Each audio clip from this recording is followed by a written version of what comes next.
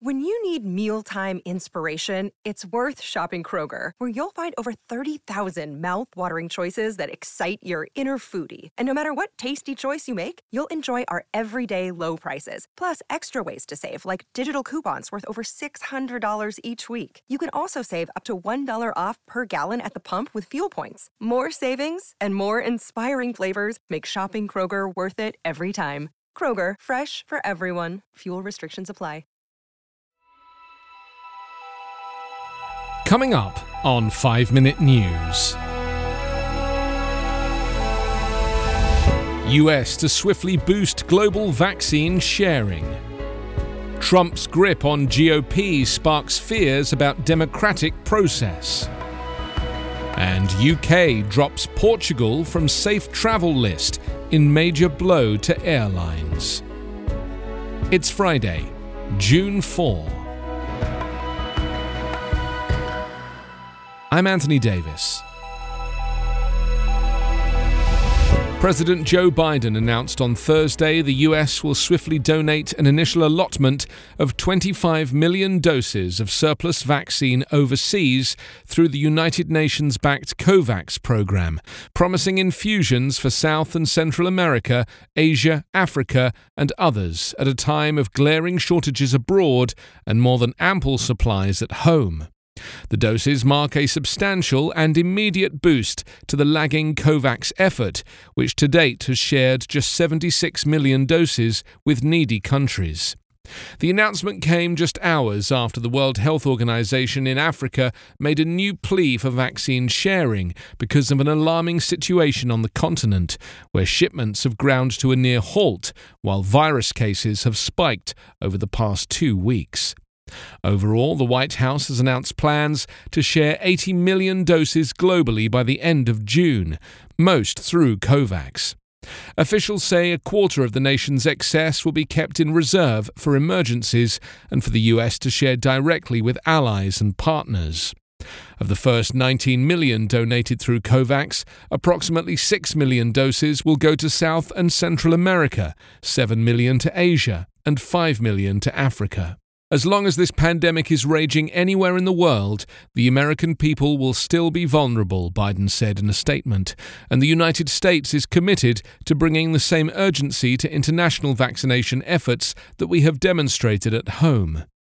The remaining 6 million in the initial distribution of 25 million will be directed by the White House to US allies and partners, including Mexico, Canada, South Korea, West Bank and Gaza, India, Ukraine, Kosovo, Haiti, Georgia, Egypt, Jordan, Iraq and Yemen, as well as for United Nations frontline workers.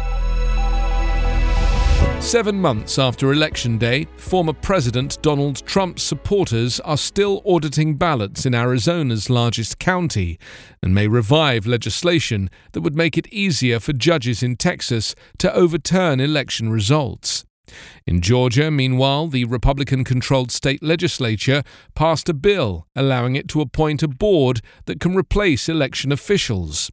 Trump loyalists who falsely insist he won the 2020 election are running for top election offices in several swing states. And after a pro-Trump mob staged a violent insurrection at the U.S. Capitol, Republicans banded together to block an independent investigation of the riot, shielding Trump from additional scrutiny of one of the darkest days of his administration. To democracy advocates, Democrats and others, the persistence of the GOP's election denial shows how the Republican Party is increasingly open to bucking democratic norms, particularly the bipartisan respect traditionally afforded to election results even after a bitter campaign.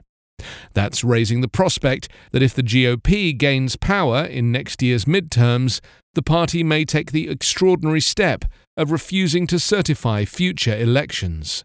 We have to face the facts that Republicans, obviously with exceptions, have become an authoritarian party, said Stephen Levitsky, a Harvard political scientist and co-author of the book How Democracies Die. It's impossible to sustain a democracy in a two-party system when one of the parties is not willing to play by the rules of the game. For his part, Trump continues to push Republicans to embrace his election lies. He's gone a step further recently by giving credence to a bizarre conspiracy theory that he could somehow be reinstated into the presidency in August, according to a longtime Trump ally. There's no constitutional or legal mechanism for Trump to return to the presidency, absent of winning another election in 2024. Trump's argument that the last election was tainted has been roundly rejected by federal and state officials, including his own Attorney General and Republican election leaders. Judges, including Supreme Court appointees of Trump himself, have also dismissed his lies. Britain has removed Portugal from its quarantine-free travel list, essentially shutting down the UK's international leisure market just weeks after it reopened and sparking outrage from embattled airlines. The industry questioned why British people could not travel when the country had some of the highest vaccine rates in the world. Portugal said the decision lacked logic. Airports demanded a cash lifeline. The Transport Minister said that coronavirus variants had been detected in Portugal, forcing the UK to shut off the one big European holiday destination it had sanctioned and prioritise its national reopening instead.